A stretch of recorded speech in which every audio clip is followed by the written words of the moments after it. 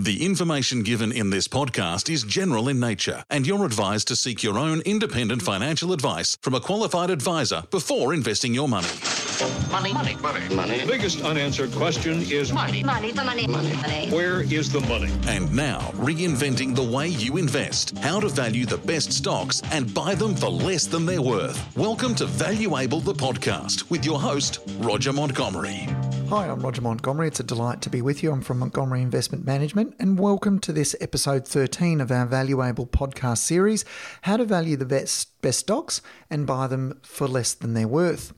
Well, we've been talking about value, we've been talking about market pricing, we've been talking about quality, and what we're going to do today is we're going to revisit quality, but we're just going to finish the conversation about where the market currently is and whether or not value exists. And I just want to clarify a couple of points. So we noted earlier that the S&P 500's CAPE ratio, or the Robert Shiller PE ratio, the cyclically adjusted PE ratio, sits at about 30 times earnings, which is the third most expensive the market has been since 1870. What does that mean? Well, let me just make the point. It doesn't mean that the stock market is at imminent risk of a crash. What it does mean, though, is that you are likely locking in low returns for the next decade or more. Now, the question that remains is whether or not that low return will be accompanied by heightened volatility or not. Well, you can be sure of this. Stock markets are volatile. In recent years, the market hasn't been very volatile, but the market is typically volatile, and so why would you lock in a very low rate of return if you know that there's going to be lots of volatility? And so with that in mind, I think it's worth remembering that index investing, which is blind to quality and value, can be at times very risky. We believe that the risk is lower because, or it's the traditional conventional wisdom is that risk is lower because of diversification. But if the market is expensive and you're likely to be locking in a low return and there's going to be volatility, well, it might be riskier to invest in an index than you first imagined. And so what's the alternative? Of course, the alternative is to think about value and quality and look at individual businesses and pick the eyes out of the index and find those businesses that are both high quality and currently cheap. Because it's always the case that there are higher quality businesses than others, but the market is blind to that. The index doesn't care about whether it's a high quality business or not. And there's also cheap options or value investing opportunities even when the market is expensive, but the index may not be privy to that either. So with that in mind, let's just turn now to thinking about quality and one of the components of quality, which is obviously a sensible management team. It's really vital that high quality businesses are managed by high quality people. That means that you're getting into a great business boat with a great oarsman as well. And that really is the first prize. We can think about whether or not management are doing a smart thing with the money they're being entrusted to by their shareholders and by the people they work for, by thinking about dividend policy.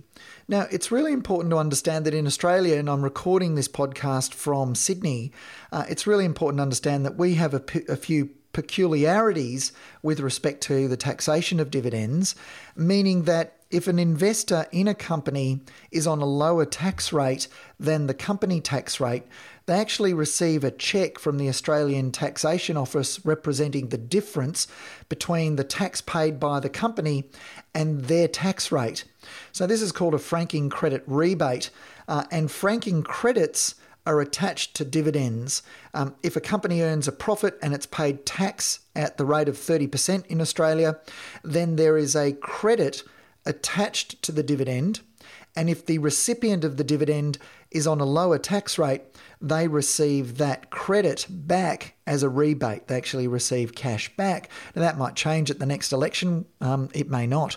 But that means that in Australia, the boards of companies tend to pay a very high proportion of the earnings out as a dividend, simply because the franking credits have no value to the company, but have enormous value to the recipient, the shareholder.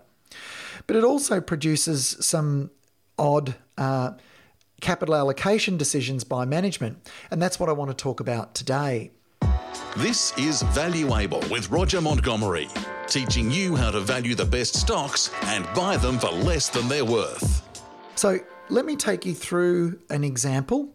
And if we can digest that example, we'll move on to another one. If not, we'll talk about another example in a future episode. So I want you to imagine a company's got equity of $100. Remember, that's what the shareholders have contributed. And it earns a return on its equity of only 5%, which for me, that probably isn't high enough to compensate me for the risk of owning a business. Businesses are sensitive to the economy. They can be at risk of competition. They can be at risk of decisions that are made by their suppliers or their customers that may be out of their control. And there's a lot of risk associated with owning a business. Therefore, 5% probably isn't a high enough return to compensate me for the risk. But let's look at this particular business that earns a 5% return. Let's now suppose that on the $100 it earns 5% in the first year, which is equivalent to earnings of $5 a share. Now let's also make the assumption that the board decides not to pay any of the earnings out as a dividend. So it retains all of the profits, all of that $5. That means the dividends will be zero, but the $5 are retained and that's added to the equity on the balance sheet. So the business started with $100 of equity. It then earns $5, doesn't pay any of it out. In other words, it keeps all of the $5. So at the end of the year, the equity is $105. In the second year, the company starts the year with $105. It earns 5% again, a 5% return on its equity of $105, which is earnings per share of $5.25. And you'll notice something there. The earnings have grown by 5%. When the payout ratio of a company is zero, then the earnings growth of the company will be equal to its return on equity. So that's the first important thing to keep in mind with this example. So in the second year, the company earns $5.25. The equity then the earnings are kept or retained, and so the equity grows to $110.25. And it does that every year. It keeps doing that. So it keeps earning 5% on its growing equity. Its equity is growing by 5%. Its earnings are therefore growing by 5%. And if we make the assumption that we're no good at picking how popular or unpopular this company is going to be, then we'll just assume that its its PE ratio stays at 10 times the earnings. So in the first year, the company earned $5. The PE ratio is 10, and so the shares will be trading at $50. In the second year, the earnings were $5.25, and so the shares will trade at $52.50. And in the third year, the company earned $5.51 or thereabouts. Remember, the earnings are growing at 5% a year. And so at 10 times earnings, the shares will be trading at $55.12. Guess what? The share price grows when the PE is constant. The share price grows at the same rate as the earnings. So the share price is growing at 5% a year. Now, your internal rate of return on this investment is 5%. So the company earns a 5% return on equity. If it retains all of its profits, the earnings will grow at 5%. And if the PE remains constant, the popularity of the stock doesn't change, then the share price is going to grow at 5%. Because you're not receiving a dividend, you don't receive any dividend at all, then obviously your only return is going to be capital appreciation from the share price, which is growing at 5%. So in this example, your internal rate of return from investing in the shares is exactly the same as the return on equity of the company, 5%. But could you have got a better return from this company? Well, the answer to that is yes. Believe it or not, if the company generates a 5% return on its equity but pays out all of the earnings as a dividend so that the payout ratio is 100%, then not only do you receive any potential share price appreciation or the benefits of that, but you also receive the dividends.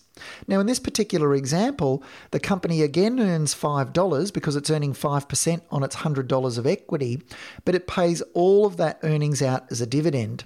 So the dividend you receive is $5. Now, there's no profit to be retained because all of the profit has been paid out, and so the equity never grows.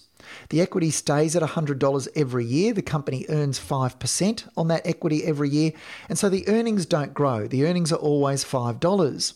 Now, you might think that this is a poorer return than the previous example where the company retained all of its profits and grew. This company is simply not growing. So if the PE ratio were to remain constant at 10 times the earnings, then the share price is going to remain constant as well at $50. But if you buy the shares for $50 and you earn a $5 dividend every year, and then you sell the shares in the future at $50, then your return is actually going to be 10% per annum, not 5%. So the same company as earlier, but double the return. In the first example, we earned a 5% return, and in this second example, we've earned a 10% per annum return. And all that's happened is management have paid out all of the earnings as a dividend. So it is the case, and I will finish on this point, it is the case that when returns on equity are low, the earnings should be paid out as a dividend rather than reinvested. Now, I've got a little spreadsheet, an Excel spreadsheet that I'm be delighted to send you to show this in action. If you send me an email to roger@rogermontgomery.com, I'll shoot that spreadsheet over to you. Or, of course, you can follow the example in my book, Valuable, which is available at rogermontgomery.com. Thanks for joining me this episode. I'll talk to you again in the next episode, and we'll revisit this in a couple of episodes' time. Speak to you soon. You've been listening to Valuable, the podcast with Roger Montgomery, reinventing the way you invest. Subscribe, rate and review at Apple Podcasts, Stitcher, Pocket Casts, Castbox.fm or wherever you get your podcasts from. Stream on demand from our website. This has been another quality podcast production from Bytes.com. Want to learn more? You can get Roger's best-selling book, Valuable, from Amazon or any good online book retailer.